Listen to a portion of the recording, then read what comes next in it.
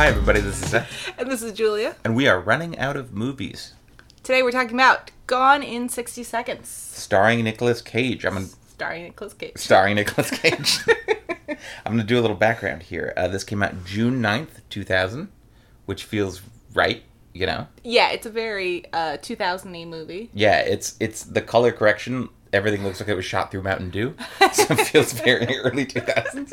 And the needle drops are all very... Yeah. Like, oh, I remember that song. Absolutely, yeah. It's very like, we were all figuring out Pandora, how it worked, and we only had 10 songs to work with. But yeah, so this came out early 2000. It took some digging, but I found the jacket copy from the DVD, and I'll read that for our summary. Memphis Raines, Nicolas Cage, is a former car thief who is forced to come out of retirement when his younger brother, Kip, Giovanni Ribisi. Who's Phoebe's brother. Phoebe's brother, from Friends.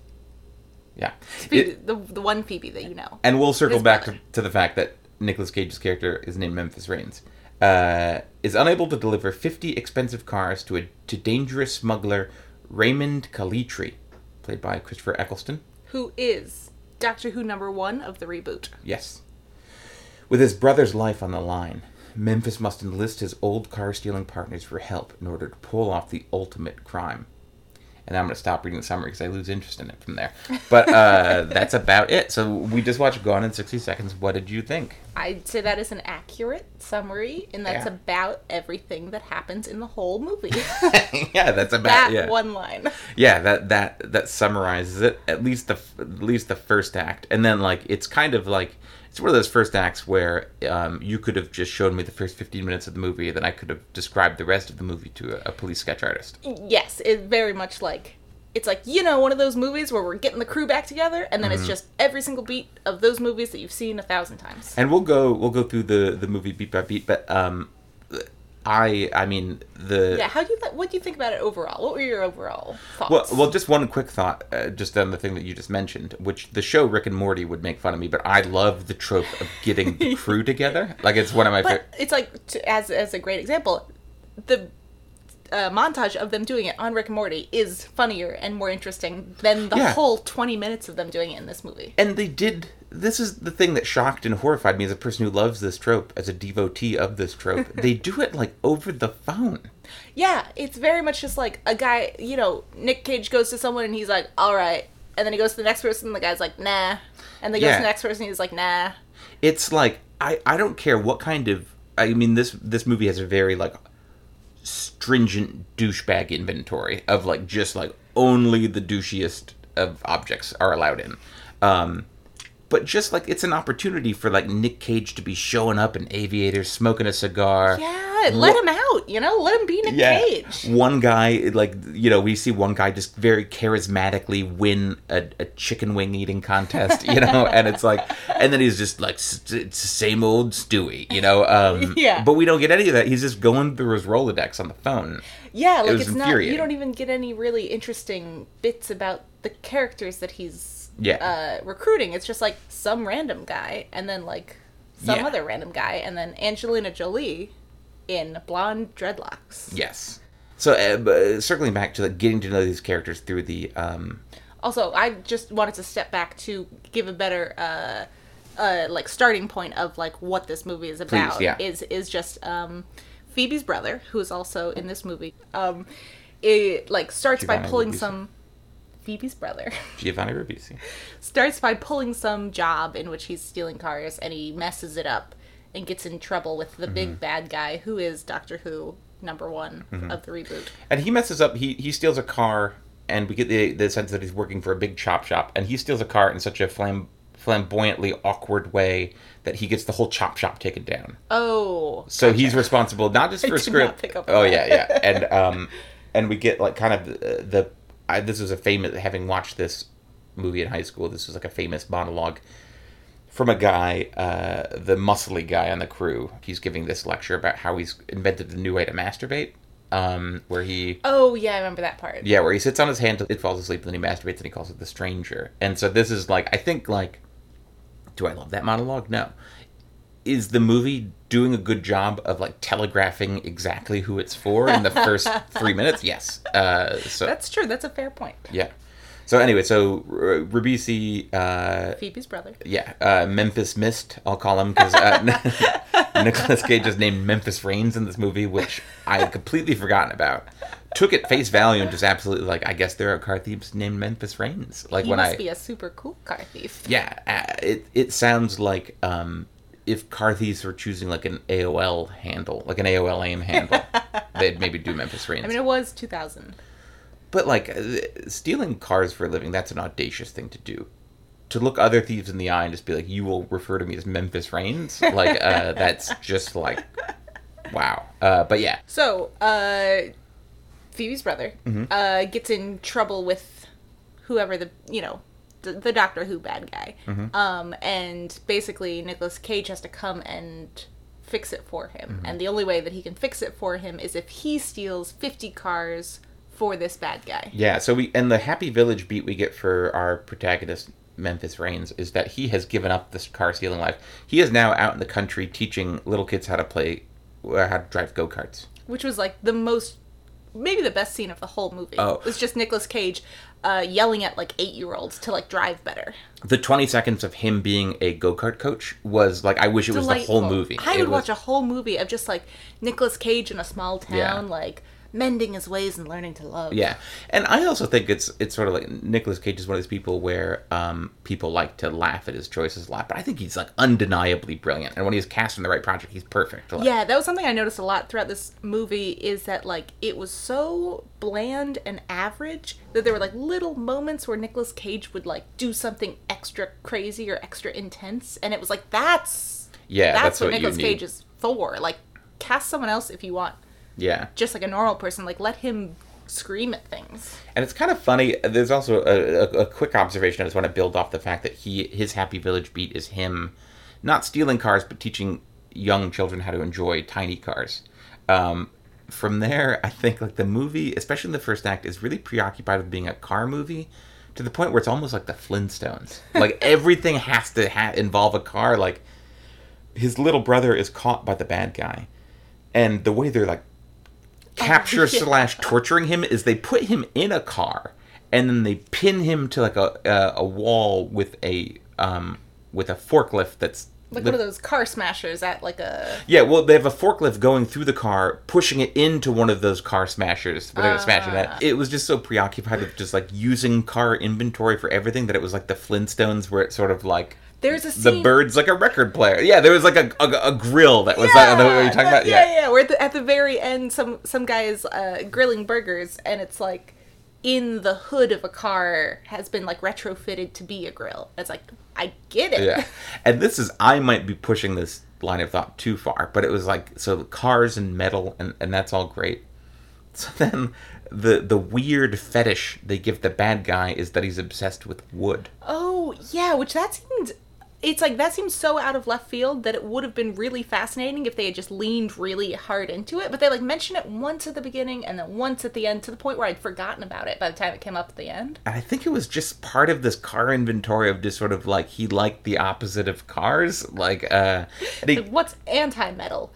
Wood. And he's just like, he gives this weird kind of Bond villain speech in the when he's introduced, sort of like, it's the most versatile material on Earth, and it's like, I don't know. And he says it's like watching children grow is watching a piece of furniture get built. And it's like, whatever, man. And he's also already built a gorgeous could put it on Etsy coffin for Ribisi that he shows Nicolas Cage. It's kind of a taunt. Why is that the way? He's like, in order to taunt you, I spent 48 hours handcrafting this meticulous, gorgeous piece of work. And he kind of he tells Nicolas Cage after showing the coffin he's going to put his brother in, which also he's planning to, I guess we haven't seen this yet, but planning to smush him. He's planning to smush him, so it's like not going to be an open casket. It might be wasted effort that he's put like beautiful linens on the inside of this casket.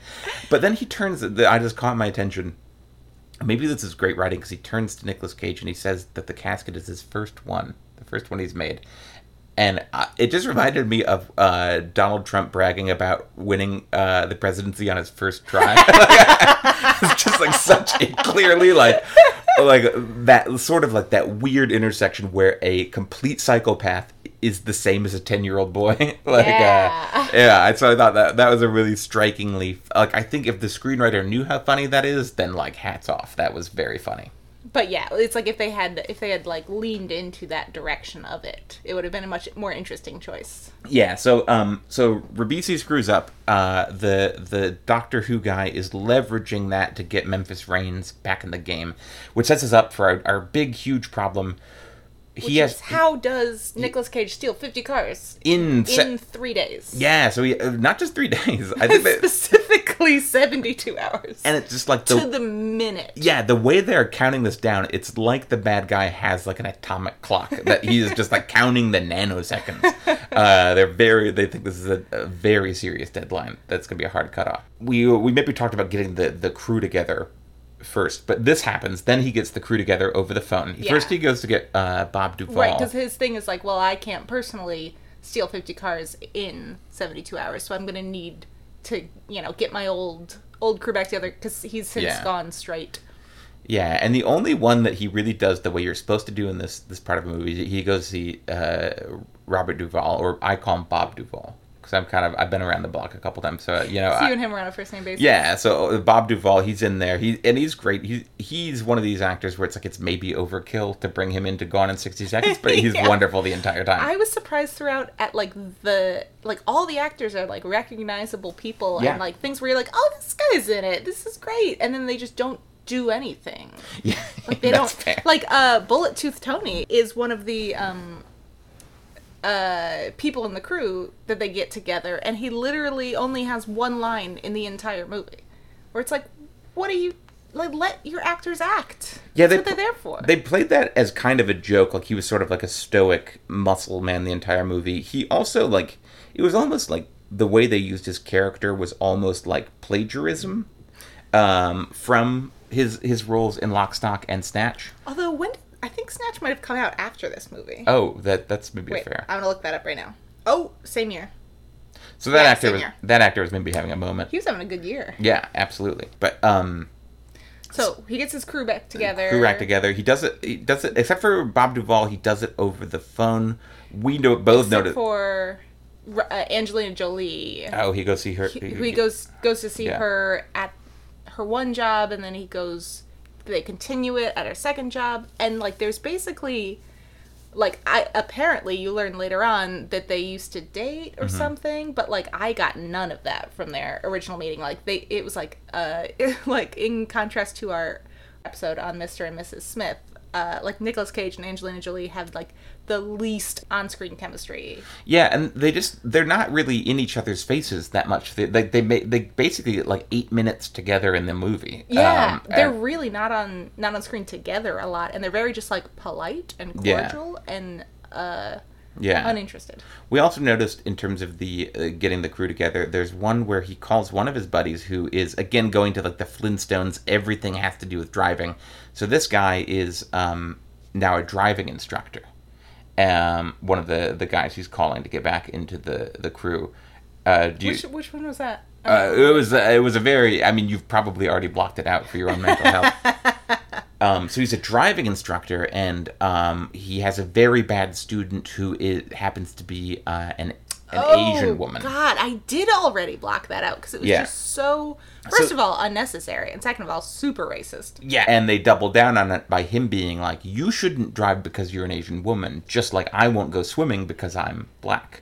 Yeah, well, he's like, I know, I can't swim, so I stay out of the pool. Yeah, so it's just this kind of like doubling down on this weird early 2000s. Let's be honest. I mean, like contemporary American racism. Not limited to the 2000s. Yeah, so it was just really one of these like sort of like stomach turning scenes where it is. And that's the only thing that happens in that scene. Like, is it supposed to be like that's a his whole beat. Fun getting the gang back together beat for that guy, and it's mind blowing in that it's just has nothing to do with anything for the rest of the movie. Yeah. So they really drain all the fun out of one of my favorite heist tropes. Is anyone even doing anything? You know, like you mentioned in your like chicken wing eating contest, like that that does tend to be part of the trope. It's like someone is doing something ridiculous, and then main character shows up and they're like, I quit. and they walk out. But like no one was even doing anything. No, I mean like Angelina Jolie's working as a mechanic and a bartender, and they kind of have a good scene where it's weird, like Angelina Jolie is like serving customers while Nicolas Cage is trying to kind of rope her back in, and one customer keeps asking for a drink and gets ignored, and Nicolas Cage snaps at him and then apologizes and buys his drink. And I just thought that was, I don't know why, like that just again, like there was nice texture there. I thought that was a nice moment, which like with the normal bro-y thing, especially in this movie, I thought was kind of fun. But no one's doing anything interesting. Like there's there's nothing really fun there. And even the I'd like to buy your drink thing came off to me like a little bit like aggro, like a little bit like, oh, that's fair. Like pouring salt in his wound or whatever. Or being like, of like a power play. I mean, I'm probably a problem drinker, so I would just be like, this is a little bar miracle. You'd be like, that is so nice. This just turned into a fun story. Thank you. Please and thank you. Yeah. But yeah, so that beat is kind of wasted on this movie's missteps. Yeah. So yeah. So they get the gang together, except for Angelina Jolie, who says no. And then they're like, okay, we're going to steal all these cars, and we're going to do it in one night. Mm-hmm. And at the same time, like the cops, there's like these two cops that are on their trail. And so it is doing that well, where it's sort of like, I think a good movie impulse is like, keep the pressure up on your protagonist. So it's like, not only does he have to steal 50 cars in 72 hours, the cops are also kind of noticing this movement of all these car thieves. They notice that Memphis Reigns is back in town, and you don't forget a name like Memphis Reigns. And so the cops, Timothy Olyphant and Delroy Lindo, who I love Delroy Lindo. He was in Get Shorty. Oh, that's right. He's in that. He was like one of those actors where you're like, oh, I know exactly who he is. And he's really great in this. He's kind of like the he's sort of like the Tommy Lee Jones, the law heavy, where like Tommy Lee Jones and Delroy Lindo are the heavy technically because they're trying to stop the protagonist, but they're also a good person. Yeah. That's like the character he's playing, where he's like very serious cop, but he's also kind of a sweetheart. And he brings a really nice earnest intensity to his role here that I really thought was fun. Yeah. And there's just a weird tension between him and Timothy Olyphant. They don't get along. They just seem to like genuinely not like each other. Like and not in like a fun, tense way, like in a married couple who's going to get divorced. Yeah. And to the point where it felt like it was maybe like some off-screen tension. That kind of point. Yeah. Like it didn't seem like written in on purpose. Yeah, and it's like, so they have that going on. So yeah, I was kind of confused about what they were trying to go for there. Yeah. Like, it wasn't like Delroy Lindo was like the guy who was really serious about his job, and then Timothy Olyphant was like the flake, and that they're fighting because of that. It was just like they were just both regular cops and they just didn't like each other. Yeah, it was weird. It didn't really pay off or do anything, but I think it's like, I almost prefer it to just sort of like having the dynamic between them be flat. Like I would write like one thing I tell like in like when I lead like a creative writing workshop is like, make your characters want something no matter what, even if they're like a server in a diner at 3 a.m. Make them be bored and want to talk to the customer, make them hate the customer and just want to go home. And I think just like having these two hate each other without really explaining it or digging into it kind of makes those scenes more interesting, even though it was a little distracting. But yeah, I guess if it was, it's like if you're going to do that, then like make them hate each other. It felt like a little bit like I wasn't sure if we were supposed to think that they hated each other or supposed to think that this was a regular working relationship. Like it wasn't quite obvious enough. Yeah, and it was sort of like I think it was probably what this movie thought it was doing is like it knew that there were cop movies where the two cops didn't get along, but the thing is like when there are cop movies where the two cops don't get along, that's the main event. Right, it's like a buddy cop. You can't just have that going on the side. Like I still kind of was just like, it's better than those scenes being boring, but like it never really developed in like the third act of them being like their differing points of view like having them split off in the plot or anything. Yeah, you know, it just felt like a bit of a wasted opportunity. Yeah, it was weird, and there's just weird emphasis put on it too. Yeah. So anyway, they're another moving part is like this is like another one of someone else has noticed that Memphis Reigns is back on the scene, and that is sort of like a late 90s gangster stereotype, Johnny B. That's right. I forgot. There's a whole other gang that is in like 2 scenes. Yeah, and and so they're putting on the heat on Memphis Reigns too to get out of town. Right, because they're like old nemesis from way back or something. And so I won't even get into some of the offensive wrinkles of those scenes, but they're there. Feel free to go and spool through those. Yeah. But yeah, so I do like that the writer is knowing like it's fun to have a bunch of other opposing forces all being like, don't. Yeah, that's true. Like, not only do you have to do a hard thing, but everyone's being like, don't do that hard thing. Like, it's a good and it's fun. I think again, what could have been at least, it's fun dipping into like a subculture to be like, yeah, it's not just Memphis Reigns. It's also like it's Memphis Reigns and his crew. It's his little brother and his crew. It's this other guy and his crew. Yeah. It's like there's a bunch of people like operating in this world that are clashing. Another thing that sort of steals some thunder from the getting the crew back together. So it's like Memphis Reigns has his crew that he trusts, and they're all kind of older, more experienced car thieves. And then Memphis Mist, which I wish was his name in the movie. If this movie had real courage, that's what they would have named. His name in the movie is Phoebe's brother. Phoebe's brother. Everyone just calls him PB.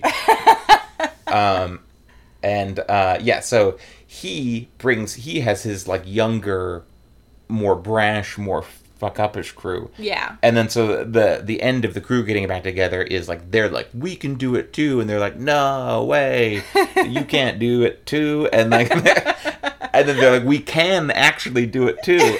And then Robert Duvall, or as you call him, Bob Duvall, Bobby, is like, hey, we could actually use the extra people because we only got like 2 guys from our getting the crew back together montage. Yeah, that's great. And then and that's when Angelina Jolie shows up on a crotch rocket for no reason. And she just shows up. She doesn't say anything. No one says anything to her. She's just like, I'm here now also.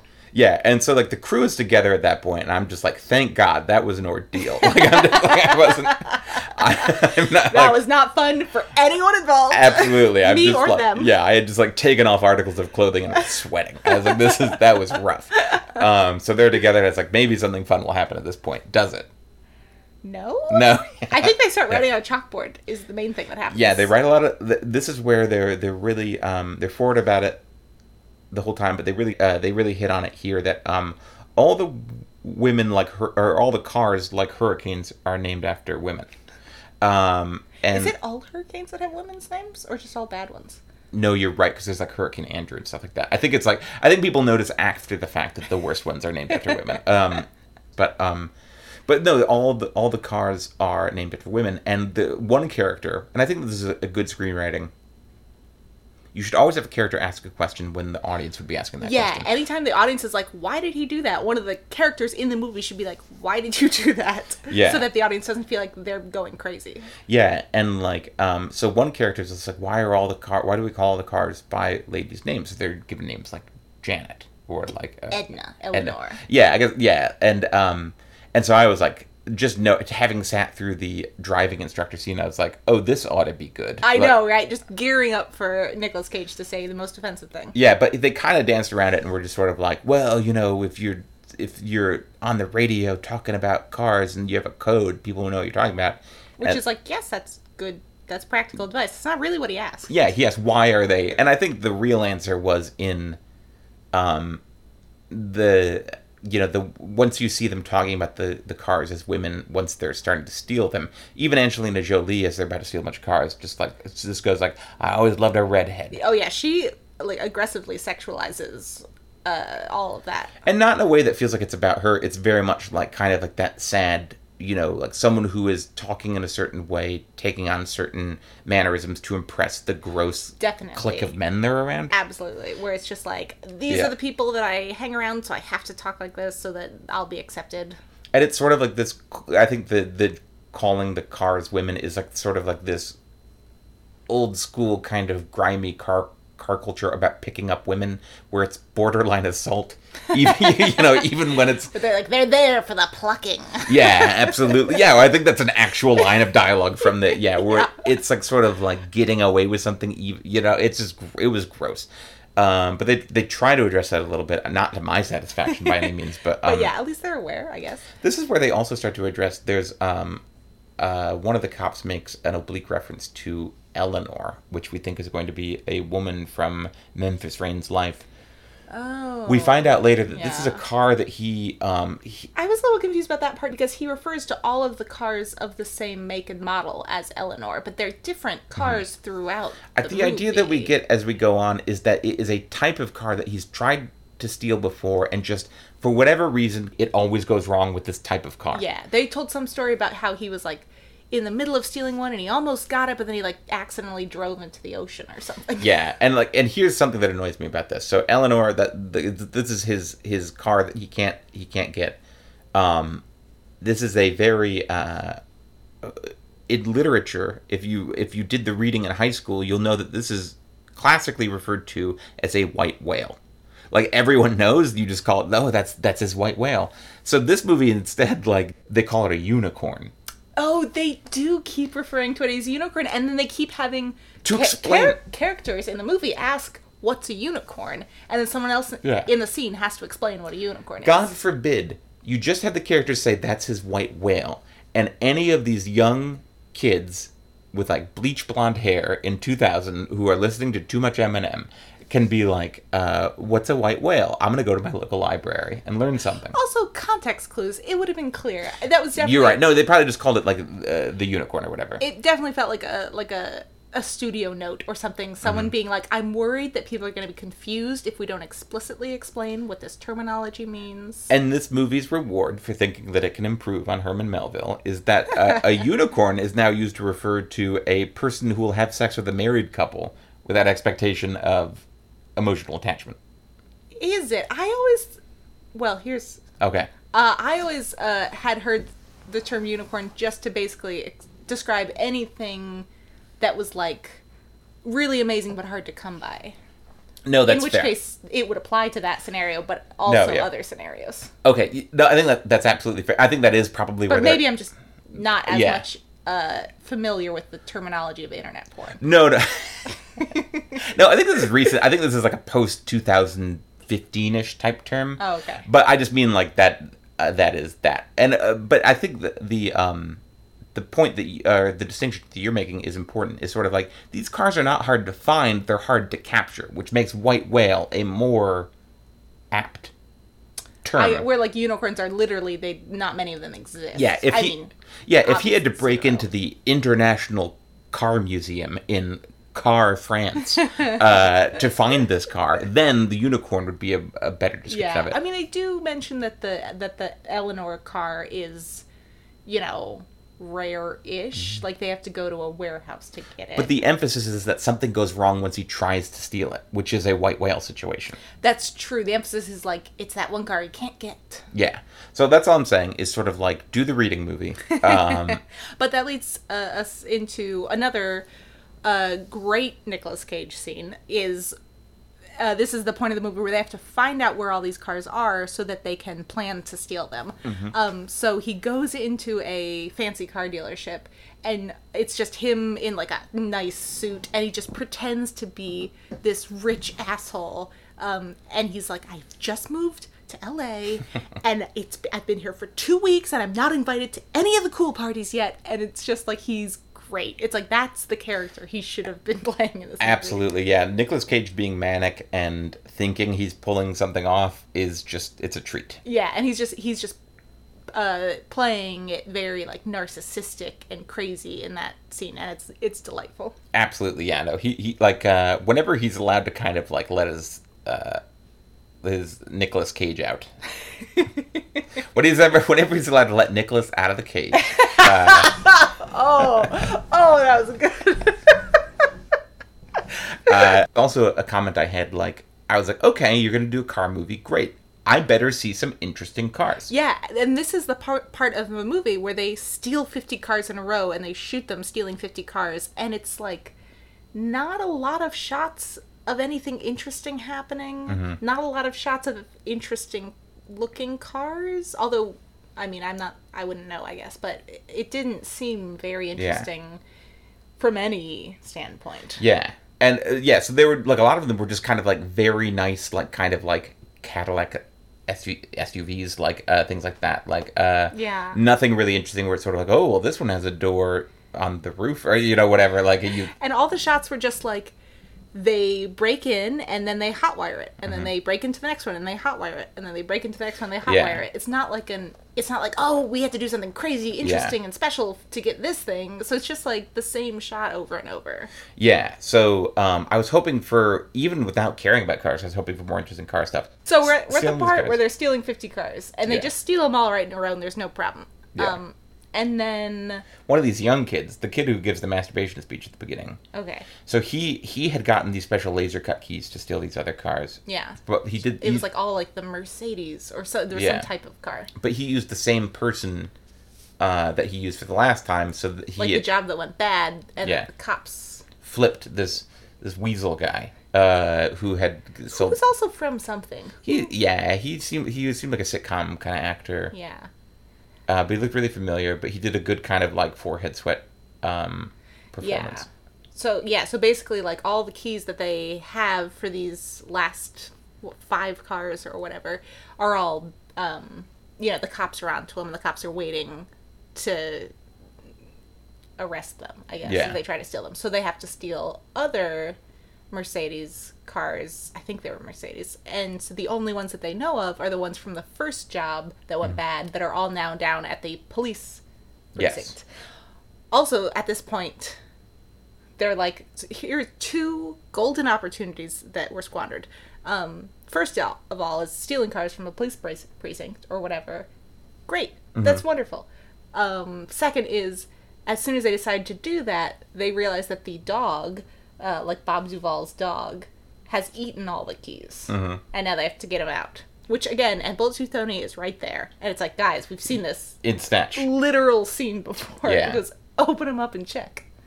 So what do you mean, open him up? Just open him up and check. Yeah, and someone takes out a knife. Yeah. Yeah, it's, and Bullet Tony is in that scene, right? Yeah, and that's crazy. But so that's like a gold mine, which in Snatch is played to great effect and is a thing throughout the movie. It's great. In this movie, there's one scene in which they're like, oh no, the dog ate the keys. And then there's another scene that the dog is in. The next scene that the dog is in, he poops out the keys and everything's fine. And it's like, and they were like, great, everything's just fine. And that's a big complaint I have too, where it's like, this could be really fun and propulsive and cool, but they use the fact that they're stealing a bunch of different cars to make the plot basically episodic. Like, there's not a lot of cause and effect. It's all just these kind of random one-off episodes where it's like a problem arises and resolves. And it always resolves very quickly and very simply. And very rarely does one thing lead to the other. And things are kind of resolved just by luck and by chance. And so it's like, it ends up being one of those things where a lot happens, but you end up feeling kind of like you like when you eat tapas, like you're full, but like you don't really remember eating anything. Why. Yeah. So it's same thing with a lot of the car chases in this.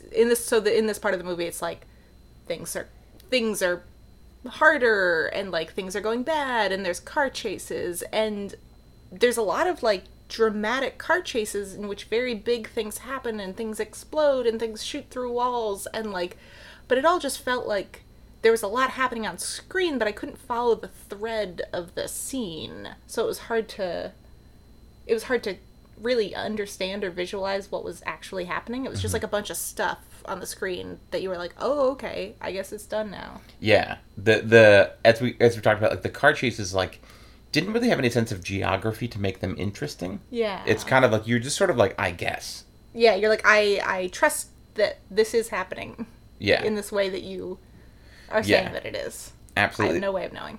So, so they steal, like, all but, of course, Eleanor, the white unicorn, is the one car that causes the most problems.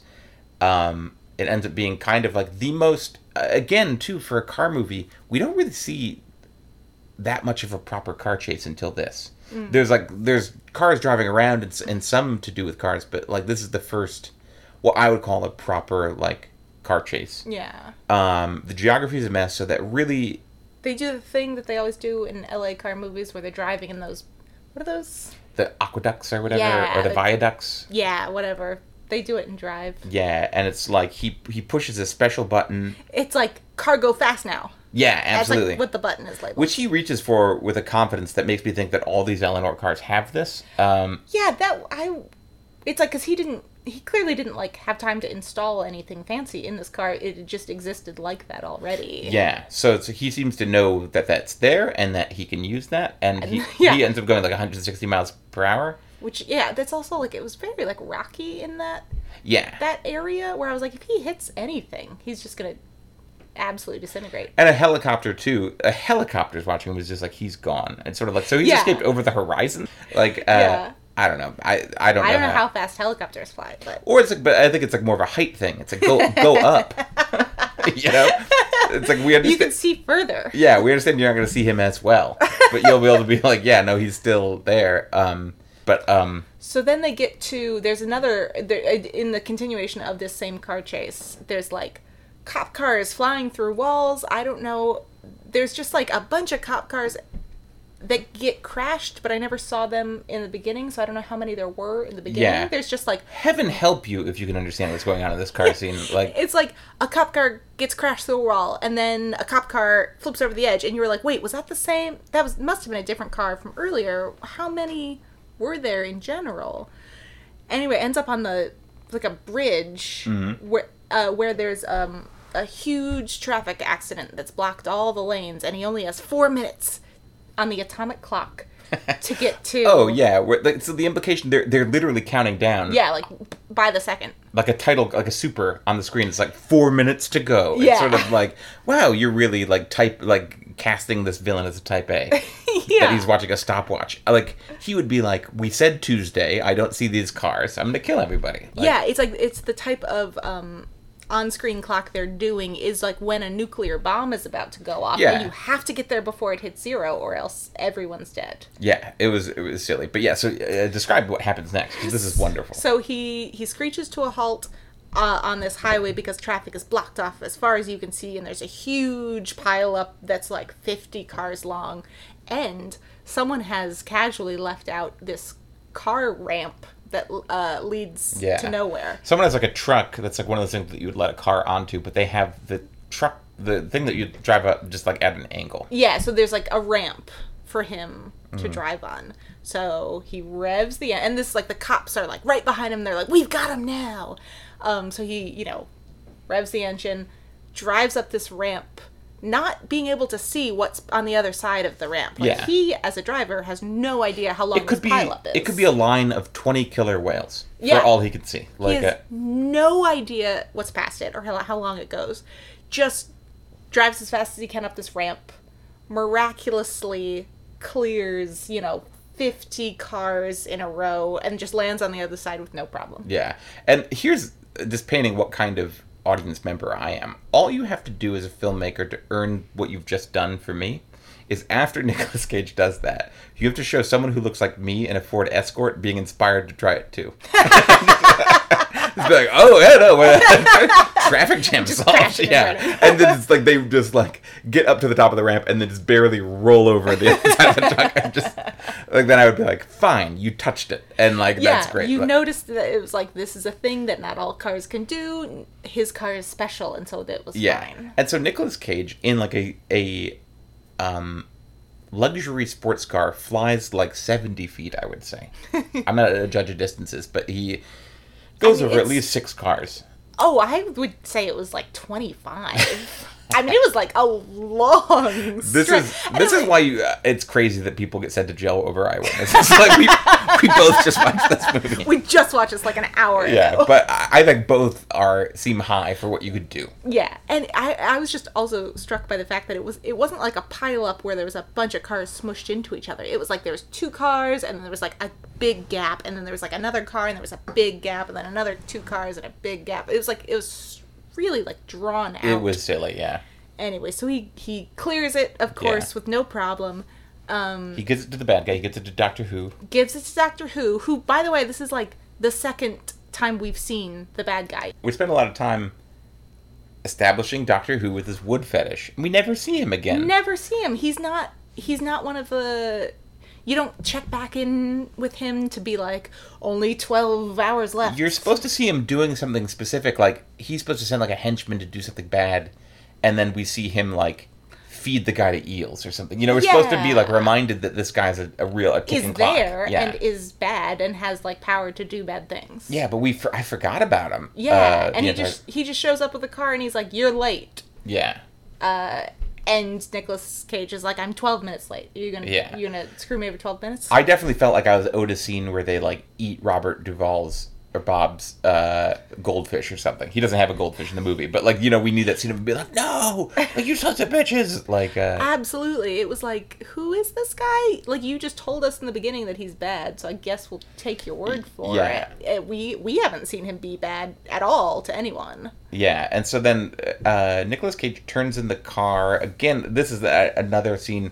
The scene where, because the car's all messed up. They at least do it. It is a little dinged up. They give us the dignity of being like, this car would not be in mint condition after he just flew it through the sun. But we get a good Nicolas Cage scene of him being very manic turning the car in. He turns it into Doctor Who, who's like, he kind of does like the fake agreeable bad guy move. And where he's like, oh, no problem, it's no problem. Yeah, there's also been a phone call that we're not privy to where we get... Or that Nicolas Cage isn't privy to. That Nicolas Cage isn't privy to, yeah, of course. No, we'd see it. I know, I intuited the phone call. It's late. So that we get the indication that one of the bad guy's henchmen, who's kind of like a middleman between them, is going to let Memphis Mists off the hook. It's going to get him out of town. So then Doctor Who's like, great, I'll just kill Nicolas Cage. So that's why he's being all super sweet when he turns in the car, and then he's like, oh no, that sounds fine, and then he punches him, and then we have kind of a boss fight. Yeah, so it's basically like he's swapped Nicolas Cage in for his brother. So he's like, great, now I'll kill you now instead. Yeah. And so then the cops, our main cop gets back in the mix. Yeah. It's just kind of like, you know, standard bad guy showdown action thing. But the move they're going for here is that like the bad guy gets the upper hand on the cop guy. Memphis Reigns saves him and then tips him off to where all the stolen cars are. But not before throwing. Oh yeah, Doctor Who. Like, I don't even know where they were. He pushes him over the edge. They're like in an industrial space whole time. Yeah. Yeah, like a big factory or something. Yeah. And pushes him over the edge, and then there's just like a shot of him falling for like 25 seconds. And where does he fall? Oh, he falls on the coffin, doesn't he? He lands in his coffin, his first coffin that he made. His first one. Again, like, I would probably have rather watched his story. I would have rather watched him making the coffin to falling in it. I think it would be a more interesting movie for me. But there's also a part shortly before he dies where they touch back on the wood thing they have Nicolas Cage pick up a piece of furniture and like brandish it at him, and all of a sudden the Doctor Who guy's like, oh, be careful with that, you might hurt it, which is like that. You needed to hit that a lot more frequently for that to have made any sense. And it was for us also to remember that he has such a weird thing about wood. Another confusing thing is like the object of wood he picks up looks like an Escher drawing. Like it's not any recognizable. It's all legs. If he picked up like a beautiful chair that this guy had made, I'd been like, oh, that's good inventory. Like he would care about that beautiful chair. It's like, I don't know how finished this thing was. Like it was. I don't know. It was a window into that guy's madness for sure. Another complaint we had is like that he pulled out, like during the shootout, he goes to his office. The bad guy goes to his office and pulls out like a gun, and we were both lamenting immediately, being like that the gun wasn't made out of wood. It just seems right. If you're gonna go for the weird wood thing, like this guy has like he's got an arm made out of wood, like he's got a wood thing, then like go all in it. And again, yeah, that is to me like that is how you don't win those decisions by pulling them back. For me as an audience member, you win them by pushing them towards like, okay, they're having fun. Yeah, because otherwise it was just like, oh, I guess he has kind of a thing for wood, maybe. Yeah. And Yeah, as opposed to like, oh, this is this guy's driving force for being alive. Of course this matters to him. Or even if it's just like a regular gun and Nicolas Cage is disadvantaged in a moment and we just see the guy like pull out a clip and just be like change the clip his gun and be like, wood bullets, and then like slam him into the gun and Nicolas Cage would be like, why? like that? Like you don't even have to answer that question. And I would be like, this movie is better than anything David Lynch has ever done. But the worst part, hands down the worst part of the showdown is, so it's like the cop and Nicolas Cage and the Doctor Who bad guy, and the Doctor Who bad guy falls to his death, and then like the cop turns to Nick Cage, who he's been chasing for this entire movie, and like it seems like his only motivation for being in this movie is to arrest Nicolas Cage. He just turns to Nicolas Cage and he's like, get out of here. Yeah, that's not really believable. And it's just like, what? Like, for no reason, he's like, I've decided to let you go. We're maybe supposed to believe that because he's murdered someone in front of a cop, he's now, like, got a good grace. Right? Like, it's like, Olivia Benson would not stand for that. Like, you're still a cop, even if, like, a bad guy saved your life. Yeah. You still have to put them in jail. So it's like, murdering someone who's trying to murder a cop is not going to get you any brownie points with a cop. That's not how laws work. It's not like you're like, oh, now I owe you one. Yeah, you're better off flying cars in my book than trying to ingratiate yourself a cop with murder. By committing murder in front of him. Yeah, so that was a little silly. We go right to the car barbecue. And then Angelina Jolie is back for the next time. It's like she's just kind like of disappeared. Yeah. She's just also still in the movie. We're reminded. Yes, and so they're all having a barbecue out of a car because cars, and because vroom vroom beep beep. That's the reasoning behind there being a car barbecue. They're all having a good time. This is kind of a fun moment. The Ribisi character, who's been a script the whole time, gets them presents Nicolas Cage as a present with a very junky version of Eleanor that he can fix up and drive. Yeah, and he bought it with real money. He didn't steal it, and it's like I also don't know if you noticed, but in that scene he was clean shaven. Oh, it's good. Yeah, Giovanni Ribisi, which was like he in the rest of the movie had like externalization of we're supposed to. Yeah, but it seemed like a little bit light to the point of like it because it was also like a very thin goatee before, so it was like not a very noticeable change. Yeah, but I assume that's what they're going for. They should have got like just like he's in like a Jiffy Lube uniform, like he's really straightened down. You know, like it's and then the one other good scene, although this is just a Futurama bit, is Bolt Tooth Tony, who I think is called the Sphinx in this movie, and it's people have been referencing the fact that he can't speak, like physically can't speak.